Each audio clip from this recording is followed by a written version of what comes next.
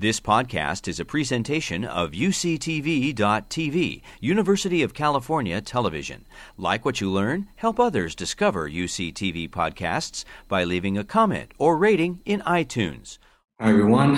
Welcome back to BIEB 152, Evolution of Infectious Diseases.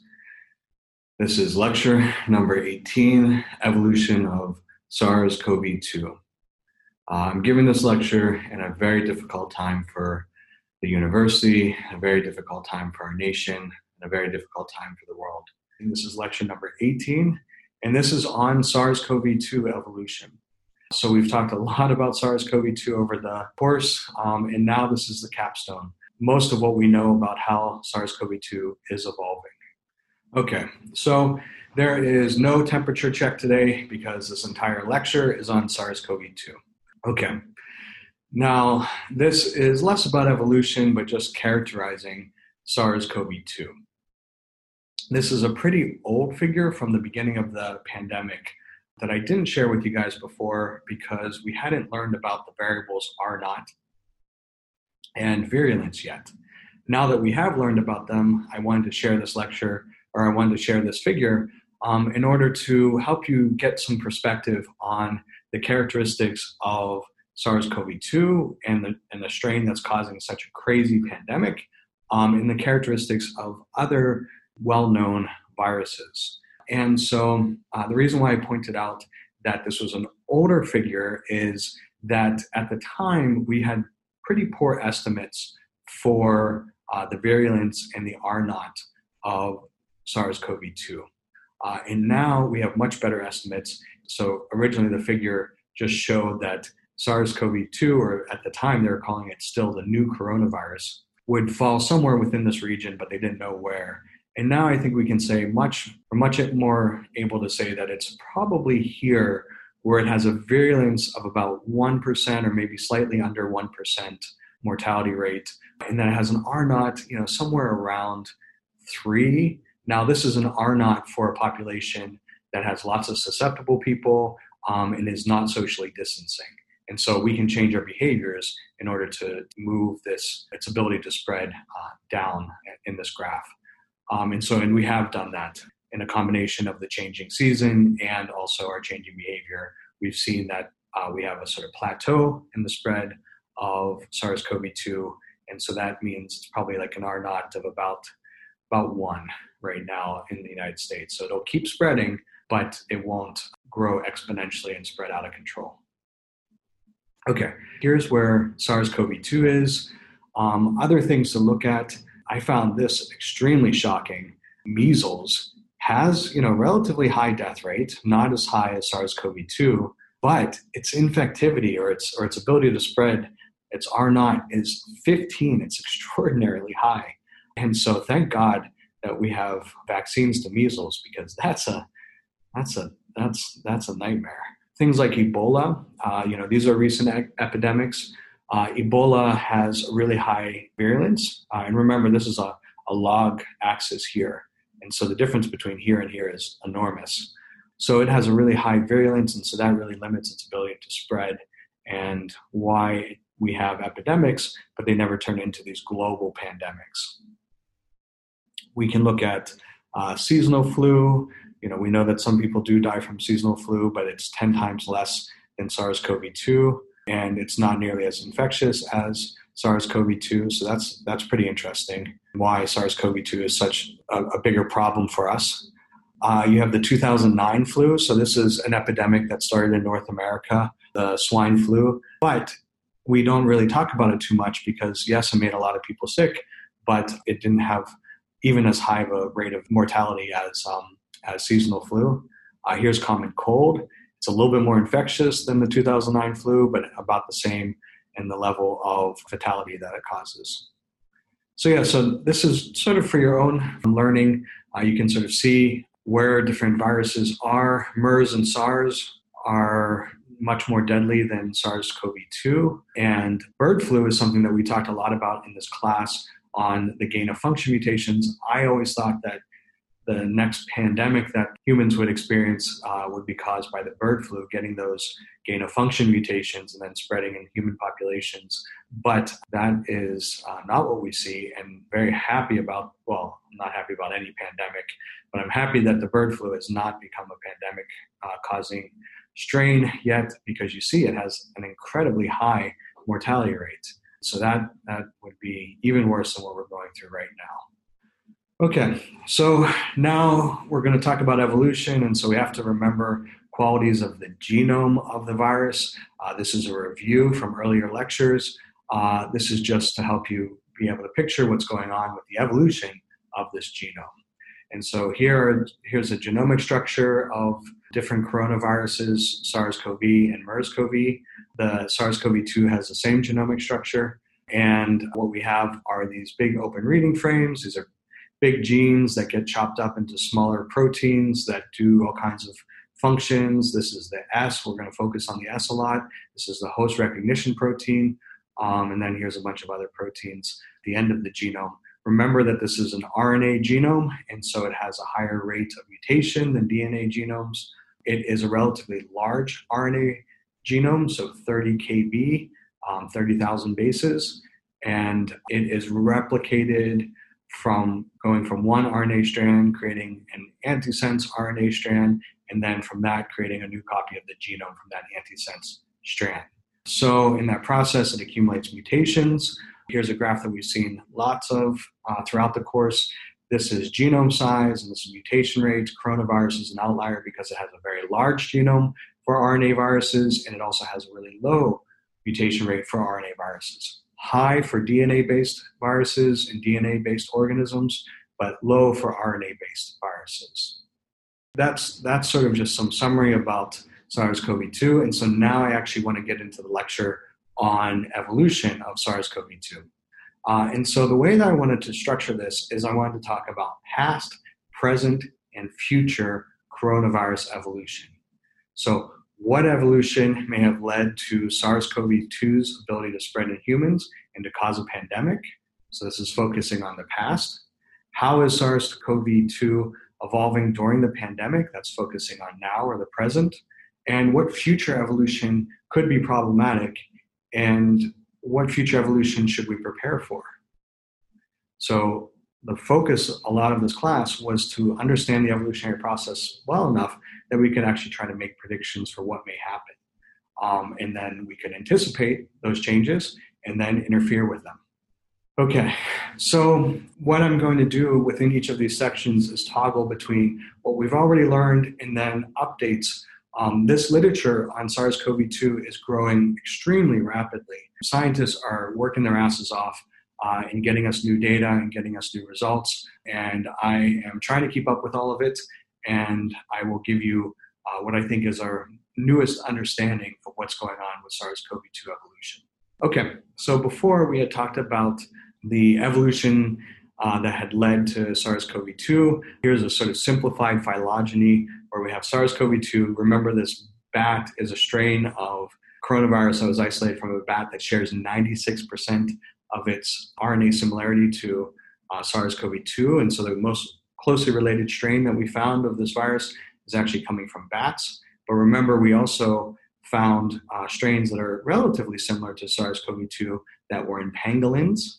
And so you can tell, if you're thinking about host ranges, how they shift and where they shift in phylogenies, you can know that this ancestor here likely mostly spreads in pangolins, and then there's some transition that happens probably back here that causes a transition to bats, and then obviously a transition here to humans.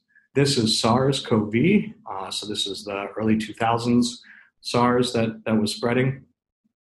That did not cause a pandemic.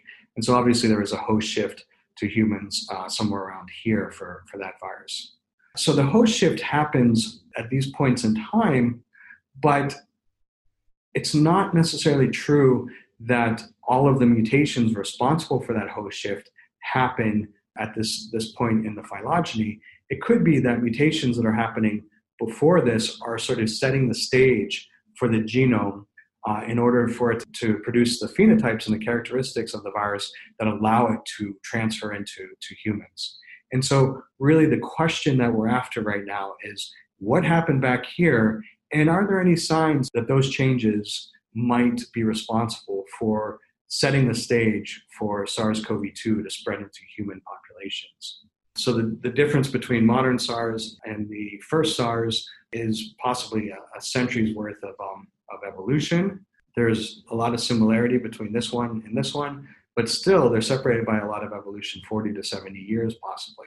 And this is saying here that it appears that the pangolin and SARS-CoV-2 have similar spike proteins that can bind ACE2, that's the outer membrane protein in humans and in pangolin that coronavirus uses to get into the cell. And it appears that this strain here that's closely related to SARS-CoV-2 might have lost that property to be able to interact well with human versions of ACE2. And so let's actually get into that, the data that supports that. This was an idea at the time, and now we have a much clearer picture of what's going on there. Okay, so first, this is just some more review. Remember that one of the things that we know happened in the evolution throughout here, and actually it also happened out here, is that there were insertions and deletions that happened in the spike protein. And insertions and deletions are these really rare kinds of mutations, and they have really dramatic effects on the properties of the protein because you're losing whole segments of amino acids or you're inserting whole segments of amino acids. And so to see lots of insertions and deletions is very weird. And so it raises the question, is this sort of what set the stage for its ability to then spread in humans? And so there's now additional support for that idea that these insertions and deletions are responsible for better interactions between that spike protein S and that ACE2 protein on the outer membrane of the cell. And so what a newer study than the one that I was presenting a second ago showed is, so what they did differently is that they have more sequences and they have a better ability to reconstruct the phylogeny of SARS-CoV-2 in relationship to other coronaviruses. And so what they're showing you here is this is all of the different strains that they're able to sequence and compare to one another. And so they're looking at just a very small segment of the S protein. And so these are amino acids. This is not the RNA. And the way that you read this is the top strain is the first SARS-CoV-2 genome that we sequenced from Wuhan. So the strain is Wuhan human number 1. And so the way that you read this is that each time there's a dash, that means that that strain has the exact same amino acid in that position as the Wuhan strain. And so you can see that there's a bunch of strains that are very, very similar or exactly identical to this strain in this region of the spike protein. But then you can start to see that there is lots of variation in the amino acid sequence. And what these green highlighted segments here are places where there's lots of deletions that have happened. And you can see that there's slightly different size deletions. And so this is indicative of multiple evolutionary events leading to deletions. And what these authors were able to do is show that there is this sort of subgroup of bat coronaviruses that all have these deletions and have reduced affinity for ACE2, whereas then there's these other two groups of coronaviruses that don't have these deletions and they have heightened ability for ACE2 binding. And so it's just an association. We need controlled experiments to really prove this, but it is a really strong association connecting these deletions, so these massive changes to the amino acid sequence of the spike protein to its ability to interact with ACE2. Host-range expansion is probably dependent on more than just this, but this is one of those stepping stones that gets you there. Okay, I wanted to sort of take a step back and talk to you a little bit about these weird patterns of insertions and deletions in a broader context of the literature. And so one thing people have been pointing out is that, how do they have these insertions and deletions? It's so weird. Maybe this means that people have been tampering with the RNA of these viruses. Maybe people have been tampering with their genomes. How else would you get all of these insertions and deletions? And what I want to say is that this pattern is very natural, and it is shockingly similar to patterns that we observed for the virus that we study, bacteriophage lambda. So I've hinted at this before when I was lecturing about these insertions and deletions. I didn't show you the data because we hadn't talked about my research yet. We hadn't talked about lambda evolution yet, and how lambda in my lab evolved to use a new receptor, and how we can use this system as a model to understand how this type of evolution happens. And so one of the interesting things that we found in my lab experiments was that there were 4 mutations in the host recognition protein. The protein for lambda for host recognition is called J, not S. And so there were 4 mutations in J that if lambda gets them, it's able to use a brand new receptor. And so we asked the question then, okay, this is what happened in the lab, but does this inform anything about what happens in nature? Would these mutations also arise in nature? Do they arise in nature? And do they cause host range shifts in nature?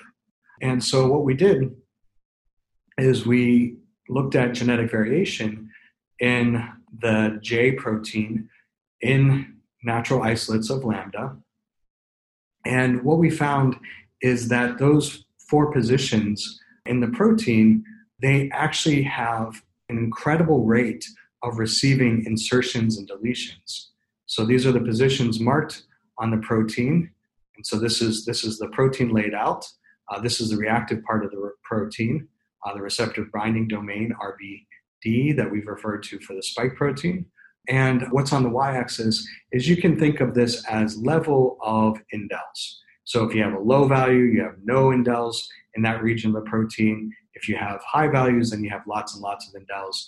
And what we find is that there's a perfect correlation to where these mutations occur that we know change the function of the protein, and where we observe insertions and deletions in natural variants of our virus. So it suggests that these insertions and deletions are evolving in order to change host range, and that they're evolving often in nature, even though insertions and deletions are so rare to occur. So they must be really rare, but they must be so beneficial because they alter the way that the phage is able to interact with its host. And so even though they're rare, there's large enough population sizes of these phage that these insertions and deletions reach really high frequencies, probably really rapidly, causing changes in the J, the host recognition protein. So this idea that this pattern is unnatural is wrong. It's actually very natural, and we see it in a very different virus, and nobody is trying to mess with lambda phage in order to make a bioweapon or anything like that. Lambda phage infects E. coli. It's harmless, and there's no way that it's turning into a bioweapon. Okay, so the next thing that we had talked about is we see these insertions and deletions in the spike protein, but there's also this interesting pattern where a segment of the spike protein looks more like the pangolin copy of the gene rather than the bat copy of the gene, RATG13. This is the one that shares 96% similarity to SARS-CoV-2, and it is. Most segments of this genome are extremely similar to SARS-CoV-2, except there is this one segment that we had found before that looked much more similar to pangolin than to bats. And so if you remember, I had shown you these 2 phylogenies before. So this is the phylogeny based on the whole genome, and you see that humans are closest to the bat strain, and then their close relative is the pangolin strain. But when you just look at the small segment of S, then you see that humans cluster with pangolins, and now in that segment, the bats are the most distinct. And so the way that you explain that happening is that, yes, these 2 strains share a very recent common ancestor, and they share a more distant common ancestor with the pangolin strain. However, there was a recombination event that happened where a piece of this guy's genome got transferred to SARS-CoV-2. And so that's what is being represented here. And so now when you build a phylogeny based on all the information in the genome, most of it gives you this relationship here. But this section is off. It causes problems for producing the phylogeny. And the weight of evidence gives you this overall structure. But if you were just to make the phylogeny based on this small segment of RNA, then you would actually get this clustering with pangolin and not with RATG13. So recombination is a really weird thing as well. So we see indels, that's weird. Recombination is weird.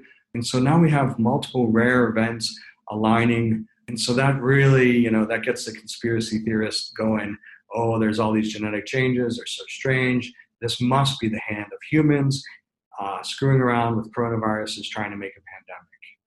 However, what we find is that recombination in coronaviruses is widespread. It happens all the time. It's not a rare thing. And so this is a very normal way for coronaviruses to be evolving. Okay, so this is another paper and this is another figure.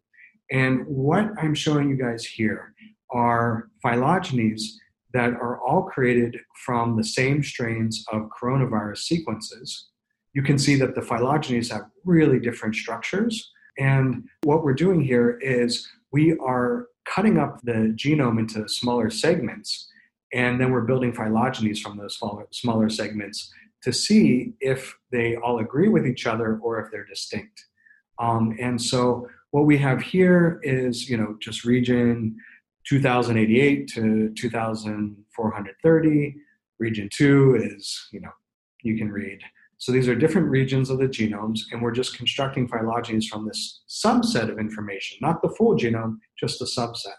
And what we find is that these OTUs completely get reshuffled and rearranged depending on what portion of the genome that we use. What that tells us is that different genes in the genome have different evolutionary histories. The only way that can happen is if they were evolving independently in different genomes, and then they recombine later into a single genome. And so, yes, they're all in one continuous strand of RNA, but the history of all those segments are distinct, and that is revealed from these distinct phylogenies. And so we know from these analyses that coronaviruses do recombine a lot. What this means is that they have an efficient molecular mechanism for recombination, and that they can co-infect the same hosts. So probably bats are this kind of reservoir, this sort of soup of different coronaviruses. And, occasionally they'll infect different strains will infect the exact same cells, and then they'll recombine their RNA with each other. And so this must be happening a lot in order to see this level of recombination and different patterns in the phylogeny. So just to sort of go back to the Lambda study, this is the one that always tells me that, okay, well, we see it too in our lab and our analyses, and so therefore it must be just a common feature of viral evolution and certainly natural. And so when we did that study that we just talked about, where we discovered the insertions and deletions, we also found we had lots of problems with constructing the phylogeny. And so we were trying to make a phylogeny of the entire post-recognition protein. And what we realized is that actually the beginning of the protein had a different evolutionary history than the end of the protein. And so it was interfering with our ability to reconstruct the phylogeny, because basically it was like half the information was telling us one thing and half the information was telling us something else. And so there was a real conflict. It was hard to resolve the actual structure of the phylogeny. So what we did is we figured out where that recombination tended to happen in the protein, and then we segmented one side of the protein and the other side of the protein and constructed the phylogenies. And this is showing you how different segmentations of the protein yield different evolutionary relationships. So you can do this phylogenetic-based analysis, but that's very cumbersome and very laborious. There are other ways to analyze genomic DNA in order to be able to detect recombination. And so this is a little bit complicated. So I would like to go to the board and sort of walk you through what's going on here. This is the first time I've ever tried to explain this kind of analysis, so bear with me. And so let's start with the x-axis. That's position in the genome. And the y-axis is genetic similarity. Okay? And so what is this? This is similarity to a given genome. The genome that I think is the reference is going to be SARS-CoV-2 human number 1 from Wuhan. And so you're going to have different lines, and that's going to be for different genomes being compared to that original SARS-CoV-2 genome. And so let's say that the bat one, it's not, so this is 100%. So if you just had, the same genome compared to the same genome, you would get a solid line across the top here. Obviously, that's redundant information. You don't need to include that in your analysis. So say for instance, we would plot the bat coronavirus genome on here. It would be on average about 96% similar across the whole genome. If nothing funny was going on, that's the pattern that you would see. And then you would see something like the pangolin genome would be lower.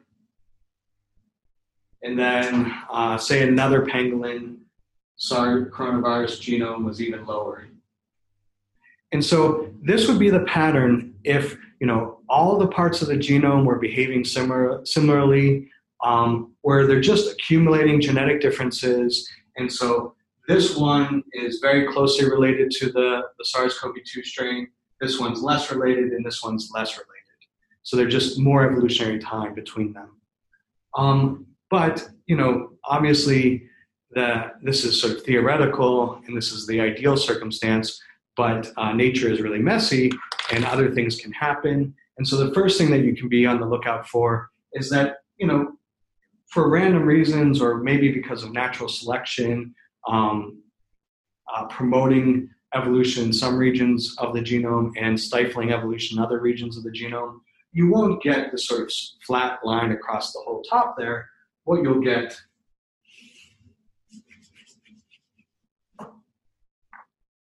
is something more like this. Where it fluctuates up and down. There's noise. There's different rates of evolution for different genes based on natural selection, or maybe there's even local regions that have a slightly higher mutation rate, things like that. But normally, this pattern, they'll kind of fluctuate with each other up and down. You'll see the same pattern for the different genomes. So that's already getting a little bit more complicated. But then from there, it gets even weirder. And this is the way that you can observe recombination from this kind of data. And so if you see that for some reason, this region here drops down really far down and then back up, and then another one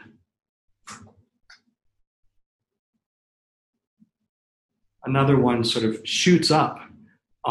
What that means is that this segment of DNA in the original SARS-CoV-2 strain is, in this segment, not very similar to the bat, but very similar to the pangolin.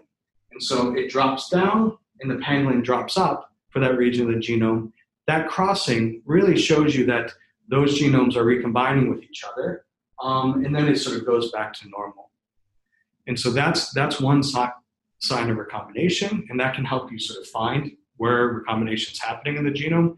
And it can even, if you get this really perfect pattern here where one strain drops down in similarity and one strain increases in similarity, that tells you, it recombined, with a relative of this pangolin strain that I have the sequence for. Another pattern that you'll see in the data is this. where basically everything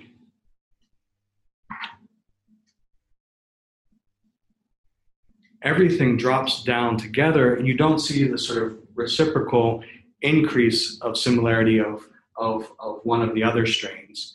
And so what this tells you is that original, I keep referring to it, so I'm just going to draw it. That initial SARS-CoV-2, it has a recombination in this portion of its genome that makes it very distinct from all of the strains that we're analyzing and all the strains that we have sequenced. And what it means is that we just don't know what it recombined with. We haven't actually sampled that genome from nature yet. And so these all drop down in similarity, and they're coordinated, and that suggests that this is really distinct at this point. And so it must have recombined with something that we just haven't found yet. So now let's get to the actual data. Now I hope that the plot makes much more sense. Yeah, so you can look over this data and see sort of where there's kind of funny business going on, and that helps you identify where you see recombinations. And so obviously this is not as clean as the even crappy drawing that I have on the board. It's even messier. But the authors have identified 1, 2, 3, and 4 regions where they think that recombination has happened that led to the evolution of the modern SARS-CoV-2 strain. And so number 1 is pointing out that, pink's usually above purple, but it jumps up here. And 3 is pointing out how all of these sort of increase in similarity. And so it seems that maybe they have some kind of recombination that happened a long time ago that includes this guy and these all together. You can see this 4 example and 2 example are these cases where everything kind of just drops in similarity, suggesting that SARS-CoV-2 has recombined with something that we haven't sequenced, that we don't have information for on this plot. So that's sort of the genome-wide evidence that this recombination that we see in the pangolin for just a few amino acids, that it seems evident that happened for the S protein in a small segment of the genome. But when we sort of look at larger regions of the genome, we can see that there's actually other signs of recombination as well. And so recombination is rampant in the evolution of coronaviruses. Okay, so let's talk about what natural selection is doing during the evolution of the coronaviruses before they emerge into the human population. What I can tell you is that these viruses experience strong, purifying, or negative natural selection. And so what this means is that these viruses are optimized for their host that they're infecting already. They're optimized to function well in the host. And so when mutations arise that cause non-synonymous changes, those mutations are removed from the population. And so you get a lot of synonymous mutations occurring and reaching high frequencies and causing substitutions. But those non-synonymous changes are much rarer. They certainly occur, the mutations arise, but they don't reach high frequency and they don't substitute the nucleotide there. And so, okay, let's actually get into the data that shows this. And so what we're doing here is we're looking at different parts of the genome. We have to separate them up because we know that they have different evolutionary histories. And so we're looking at different parts of the genome. That's what E, M, these are different genes. S, you know that gene. These are the first 2 big genes in the genome that we've talked about already. And so they're constructing trees based on nucleic acid information, based on amino acid information. You can see that they should be mostly similar to each other. Let's not worry about those differences if there are any. But then they do a DNDS ratio analysis, and this is just on the x-axis, this is just codon number, and so this is not position, but this is just the number of codons in their analysis. And what you can see, and I'm sorry that this is so small, this lighter color is for synonymous changes. The red color is for the accumulation of non-synonymous changes, and the black are indels.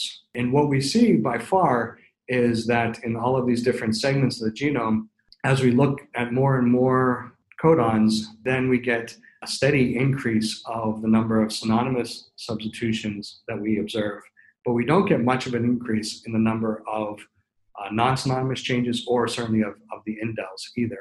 What this tells you is that when a mutation occurs that changes the protein, it's likely deleterious and it's removed from the population rather than promoted. If they were experiencing really strong positive selection, you would see the red line, doing some kind of trajectory like that, having even faster rate of evolution than the synonymous substitution line. So what this means is that, there's not much happening in terms of adaptive evolution for the coronavirus in the bat and the pangolins. They're already pretty good at it. So they're experiencing purifying selection. So that is sort of what we know about the evolution, or what I know about the evolution of coronaviruses before we get to SARS-CoV-2. There's lots of these evolutionary rare events, indels, and recombination that drove the evolution of lineage that would eventually yield SARS-CoV-2. While recombination indels may be atypical, similar patterns have been observed for other viruses. There's no evidence for unnatural emergence, and you can talk to your conspiracy theory friends about this and talk about how very similar patterns of recombination and insertions and deletions and other mutations are analogous to viruses that are very different, but obviously are experiencing same pressures to expand their host ranges and adapt in that way. Okay, and then the last is that we really do, before we get into the weeds on what a certain indel does and what a certain recombination does, we need to do the controlled experiments where we introduce one mutation at a time into the virus and see how it affects the phenotype. That's the way that you can attribute a phenotypic change or an adaptation to a particular mutation. So we haven't done that. That takes a long time. Bioinformatic analyses are difficult, but actually they're much faster than lab work because we can sequence the genomes quickly and then we can just sit at the computer and analyze them. Actually doing lab work takes months and months and months to figure out how the system works. Okay, so now let's get into present evolution of SARS-CoV-2. So I want to walk you through this example that was provided by the New York Times that is very similar to the way that we walk through mutations in hospitals and the spread of antibiotic-resistant strains of Klebsiella. This is analogous, but with SARS-CoV-2 and not walking through different rooms in a hospital or different wards of a hospital, but walking through the world and how this virus spread around the world in just a matter of a couple months.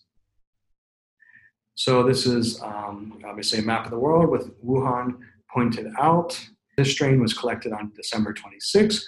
We know that this disease emerged sometime in early December, late November, around that time. And so this is one of the earliest strains that they're able to isolate, and they actually sequenced the whole genome. So this is our reference strain. This is Wuhan human 1 that we've been talking about. And so now we think that this is an ancestral strain that then gave rise to all of the strains that are spreading around the world right now. So this is your common ancestor of all of those strains. And so far, the evidence for that is good. And so we can see that within Wuhan, we have a strain isolated from January 8th. Within Wuhan, we see that there was one mutation that arose in another strain, but not too many mutations. Remember, this is a slow rate of evolution and a slow mutation rate compared to other viruses. And then we see another strain popping up in a nearby city, and that strain actually has 2 new mutations. And what this is pointing out is that this strain here was a silent mutation or a synonymous mutation, whereas these mutations here are actually changing the amino acid. These are non-synonymous changes that are happening in the genome. I'm not sure if they have any phenotypic effects, but we know that they do change the amino acid. Okay, so that allows us to say, okay, it started in Wuhan, and now there's strains that spread to Guangzhou. Sorry for the pronunciation. Then we find that there are strains that popped up in the United States. There are strains that popped up in Europe and other places as well. We're focusing on the United States just for now. And so when you look at these strains, you can see that they have a number of additional mutations. So this strain here that wound up in Seattle has 3 mutations. There's actually identical strains to the Seattle strain that were still remaining in China, and they were in these other two cities. And so it suggests that this was probably the strain's jumping off point, and then it spread to these cities, but also spread to Seattle, that it started in one spot and then radiated out to all of these different regions. What's interesting is that then we started getting strains in California. And so you would think, just by looking at the globe and how close Seattle is to California versus Wuhan, that it first arose in Seattle and then it came down to California. But that's actually not the pathway that it took. These are two independent strains that came out of Wuhan. The strain that found its way into California at first only has a single mutation. So remember, Seattle has 3 mutations. This has a unique mutation, and it's a single mutation. And so it must have evolved here and then transferred over to here, or maybe in roots or whatever, it got this mutation. And what the genome that was spreading was the original genome in Wuhan. But anyways, what it means is that there are multiple separate migration events that spread this virus into the United States. And this was just 2 at the very beginning. Actually, there's been many different events where different strains have traveled to the United States. So you can also look at these mutations, and you can reconstruct that some strains move from Wuhan to Shanghai, and then Shanghai to Munich. And they also did this analysis where they're looking at strains within, this is New York City, so you can see the different boroughs. Do they have, I don't see Staten Island. Maybe, I actually don't know where Staten Island is, so it might be on here. But yeah, these are the boroughs of New York. And you can see that the strains early in the New York outbreak, they were mostly from Europe, but they also came from, some were from the west coast of the United States, so Washington, and then some were actually from Asia as well. I don't see exactly where there's, this one up here. So there were some strains from Asia, but most of the strains came to New York actually by way of Europe, not even by way of the United States. So, using these genomes, we can reconstruct the path, and the path is often very convoluted and would be impossible to know if we didn't have this ability to reconstruct using this genomic information. And it's identical to what we learned about for hospital spread. Same exact logic. So here is just a series of 4 panels that the National Geographic published. I kind of wish I had it before when I was teaching about how you use genome sequences to reconstruct geographic spread of pathogens. Here it is. You can use it for studying for your final. And so what the figure is showing us is just the steps that you take to turn genetic sequences of viruses into a map of how it spread from one patient to another patient, and importantly, how it spread from one location to another location. And so you've isolated all of these different viruses, A through D. You have their genome sequences. They're mostly identical, except they have these couple unique mutations. That's what these diamonds are. And so you can reconstruct a phylogeny that gives you the evolutionary relationships of all of these strains.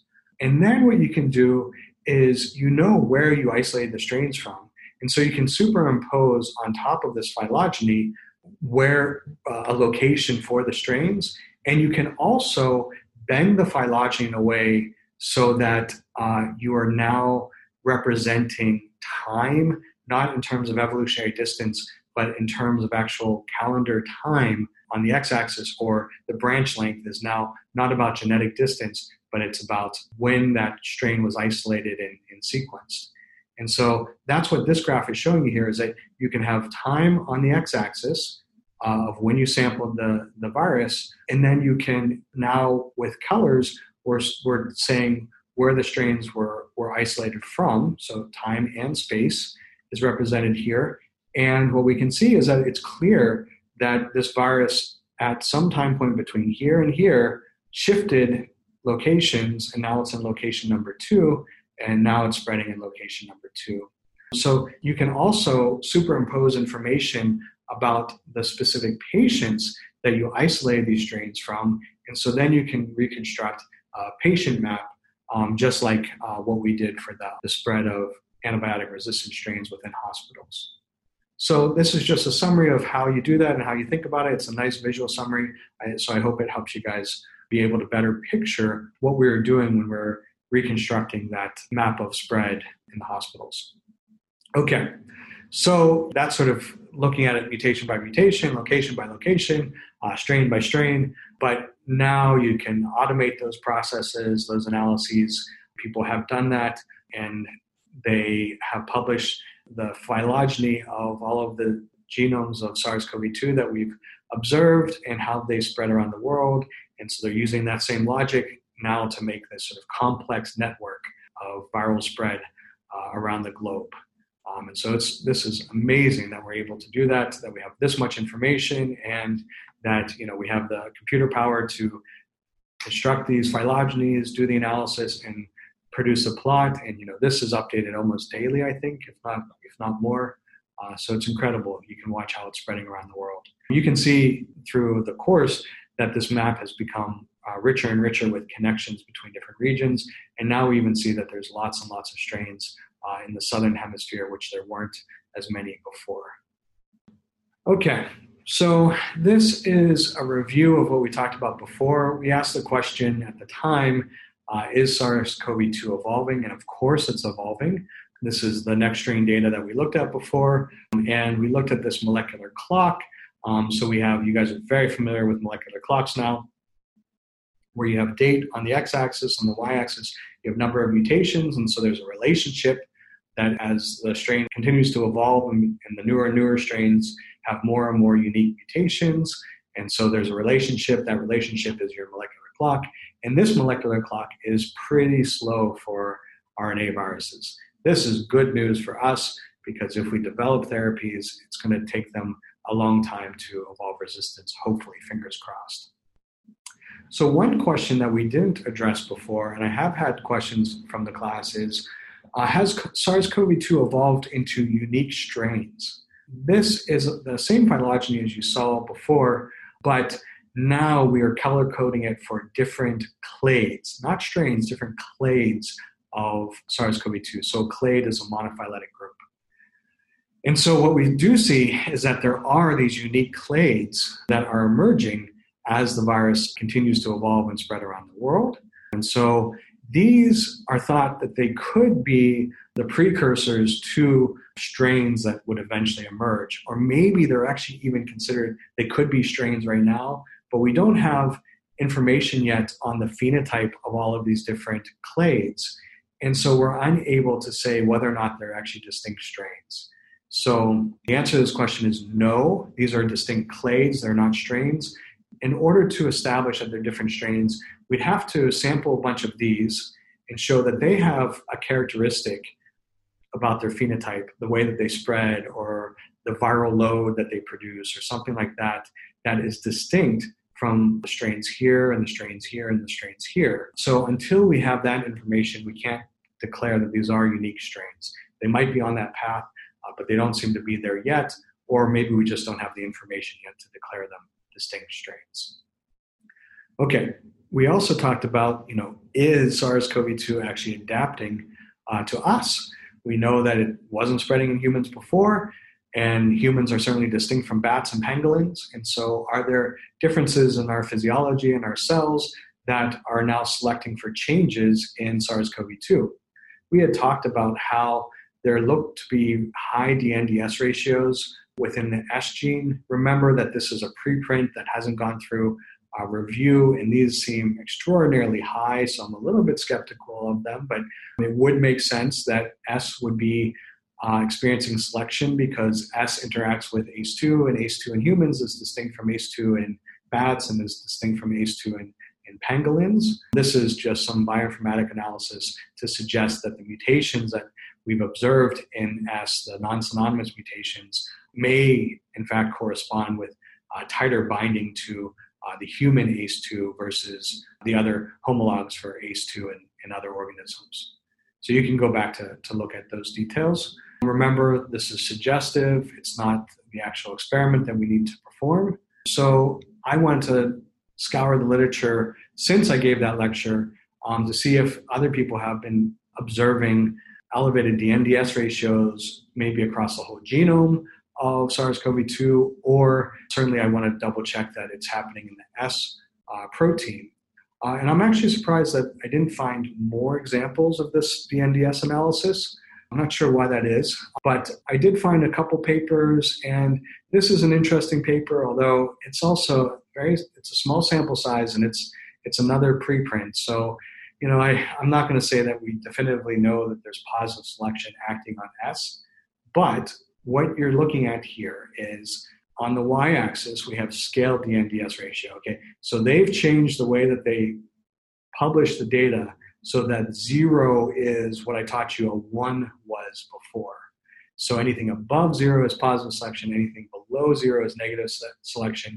It is actually more intuitive. It is an extra step in the calculation. It's a step that we haven't taken before in this class when I taught you how to calculate DNDS ratios. So what we would say is neutral evolution or 1 is their 0. And so what you're also looking at is we have two different regions of the genome. This is the early region of the genome, and then this is ORF1, A, and B, summed together. And then the next gene over is S, and that's the one that other people have detected positive selection. We're looking at strains of MERS, strains of SARS, and strains of SARS-CoV-2. So these are all coronaviruses that cause bad infections in humans, and we're spreading. SARS-CoV-2 has spread much further.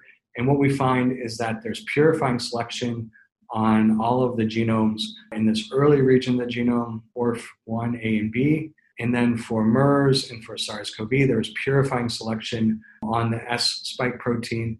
But for the one that has spread around the globe, there's actually positive selection acting on that one. But I do have to say, so this is consistent with that other study, but there is a caveat that I'm just nervous about these numbers, that other studies were so high. This is low compared to the other study. It's on just a handful of sequences. And they're also from preprints, not papers that have been actually published and peer-reviewed yet. So this has that caveat. But I'll bring this up later. When the epidemic was happening with Ebola in 2014 and 15, we did a similar analysis and found that, in fact, the host recognition protein was under positive selection and was changing in ways to better interact with human cells than bat cells. So Ebola also typically comes from bats, just like this coronavirus. So it seems consistent, at least. So in the previous study, it showed that there was probably purifying selection in we showed there's purifying selection in the history of coronavirus evolution across the genome. This was from earlier in the lecture. Just now we showed that when you're looking at these more recent coronaviruses that spread in humans, there tends to be a lot of purifying selection, except for SARS-CoV-2 and the spike protein. And so here is another analysis that was performed. I had never seen anything like this before, so I thought it was interesting, where they were looking at synonymous changes that happened in SARS-CoV-2 and non-synonymous changes that happened in SARS-CoV-2. And they created a histogram where on the x-axis, we have the frequency of the mutation in their sample. So they have a sample of 103 different genomes, and they're looking at how frequent a mutation is in that sample and whether or not that mutation is a synonymous mutation or a non-synonymous mutation. And so the synonymous mutations give us the pattern of what we expect from just complete neutral evolution. And so we see sort of a wide spread of mutations at different frequencies. And whereas in the non-synonymous, we actually see this huge influx of really rare mutations and very few mutations that are very common. And so what this suggests is purifying selection. That basically what's happening is that when non-synonymous changes pop up, they occur, but they don't rise in frequency. They just get pushed back out of the population because they're most likely deleterious. And so this is a really interesting pattern that suggests that most of the genome is under purifying selection. So the thing for the course for you to understand is that the synonymous pattern sort of sets the standard of no selection happening. And so since there's a shift to an influx of non-synonymous mutations that are low in frequency, that's consistent with selection suppressing those mutations and making them very rare. If you had another shift where you had lots of non-synonymous changes, then you would actually see an influx of very common, very frequent mutations. This is also from a preprint, so there's that caveat, but it's a pretty interesting analysis, and it's a genome-wide level pretty intuitive way of demonstrating how selection is working. Okay, so summary of evolution during the pandemic. So the present evolution of SARS-CoV-2. Most of the genome is experiencing purifying selection, partially explaining the slow rate of evolution. So we keep talking about the slow rate, and we're attributing it to the slower mutation rate of SARS-CoV-2.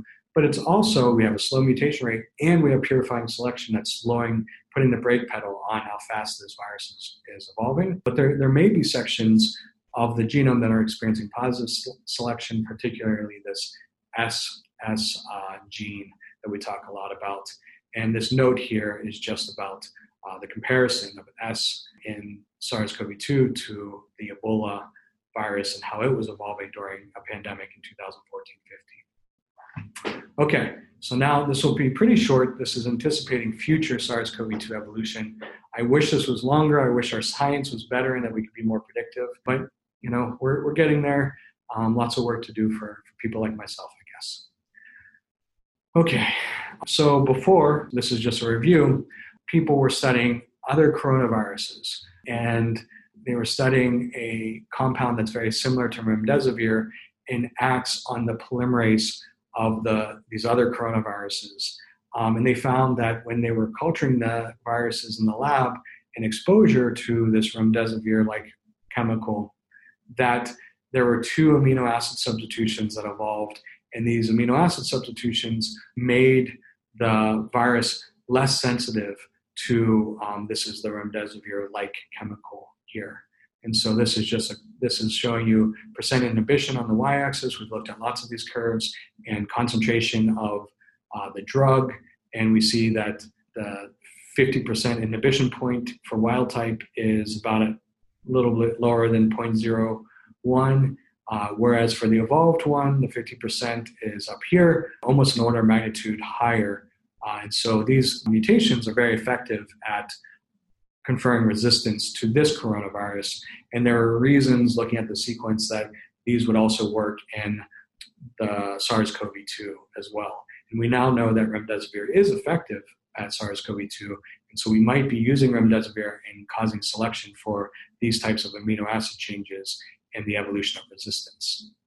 So that's something that we can anticipate, given what we know about other coronaviruses and the conservation of the sequences between those other coronaviruses and the one that is infecting humans. And given these lab experiments, we would make the prediction that we have to look out for resistance evolution, and we might actually know the specific amino acids that could confer resistance to remdesivir, the drug. So another thing that I was thinking about and anticipating is that we know that coronaviruses have a low mutation rate, and we know that part of the reason why they have a low mutation rate is they have this proofreader protein, and we know that there's lots of mutations in every protein that can break its function or make it function worse. And so you can imagine a scenario where mutations might arise in this protein and might have this effect where, the protein's not working as well. But what that does is it elevates the mutation rate of SARS-CoV-2, and then that may enhance its ability to adapt. And so that actually, even though it has these deleterious effects on replicating the RNA genome, it might actually have this sort of second order effect of enhancing its ability to evolve, and so it might actually be selected for, and that would be a huge problem for us, because then it would have enhanced ability to avoid our therapies. And then doing a Google search with this idea, it turns out that I was not the first person to think about this, and that there was a group that found a mutation in this protein, and then they did this analysis where they looked at genomes that had the mutation, so that's red, and genomes that did not have the mutation. And they found that actually the distribution of the number of mutations in genomes that have the mutation is higher than the ones that don't have the mutation, suggesting that these genomes are experiencing more mutations. This is just suggestive. I would like them to do a much more thorough analysis where we know sort of how old these genomes are, and we make sure that these are not older genomes than these genomes, and the pattern is just caused by age. And there's some other analyses that we could do to better verify this. But it's a really interesting pattern, and it suggests that hypothesis I had, that if you get a mutation in this proofreading protein, you might actually enhance the mutation rate of this virus in the context where it's adapting to a brand new host. Might be a good thing for it, because now it's hit the gas pedal on mutations, and it can find those few lucky mutations that are actually adaptive. Most non-synonymous changes we think in this virus are deleterious, but there's likely a few here and there that would improve its ability to interact with humans, and the one with the higher mutation rate is more likely to uncover them. So this is a problem, because if this is true, the mutation rate into the future is going to be higher for the virus, and it's going to be harder for us to develop therapies for. Okay, so some summary of anticipating future SARS-CoV-2 evolution. Therapy-resistant mutations are anticipated. Smart drug use practices are required to mitigate the spread of resistance mutations, and SARS-CoV-2 could evolve a higher mutation rate, becoming a more difficult pathogen to develop therapies against. Okay, thank you guys. Take care, and I will see you for one last lecture on Thursday. Thanks. You've been listening to a podcast by University of California Television. For more information about this program or UCTV, visit us online at uctv.tv.